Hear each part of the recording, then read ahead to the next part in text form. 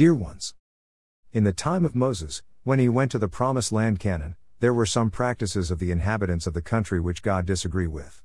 They are described in chapters 17 and 18 of the book of Leviticus. One of these practices was sacrificing children to Moloch the idol. The inhabitants of the country brought their children to be burned on the altar of Moloch, a Greek idol who required child sacrifice. See more information about it here. Right pointing finger, https://n.m.wikipedia.org/wiki/Moloch. When Moses and Israel had to enter into Canaan, they faced such practices, which was considered idolatry by God, and had to make a decision. God is telling them what he expects to do with this practice in Leviticus 18:21. And thou shalt not let any of thy seed pass through the fire to Moloch, neither shalt thou profane the name of thy God, I am the Lord. As we see from this story, there are many ways of raising our children, according to the culture, religion, part of the world, and denominations. Everyday children are raised in the world with different purposes. How do we know if those ways are what God pleases? In our days are many civilized countries which believe that their educational system is the best in the world, and they are, but in the world, America's. Does that mean that automatically, because are the best in the world, are also the best in from of God? Of course not. How do we know? From the scriptures.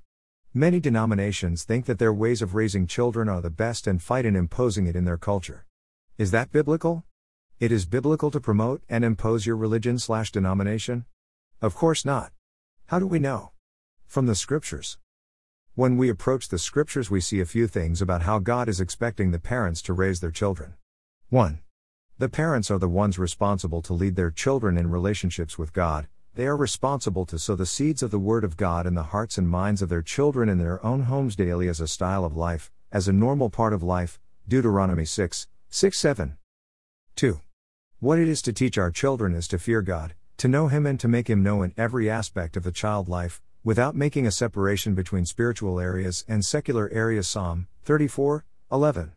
This means that as a child of God and parent, we are called to raise them in fear, reverence towards God, and in obedience to Him. This does not mean to sacrifice them of the altar of ministry. Because God and relationships with Him are not equal with the ministry.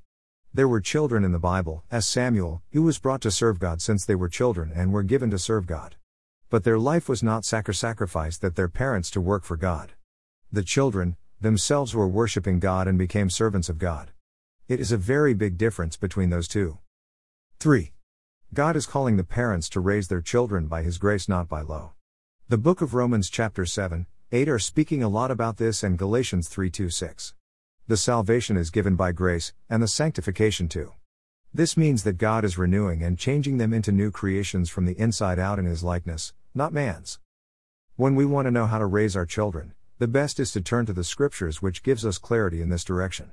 It is your choice, me dear parent, how to raise your child, but is just only one way in raising them which is required by God and pleasant in front of Him, and has nothing to do with religion, denomination, culture, or values of the world. Choose wisely how you raise them and stay blessed.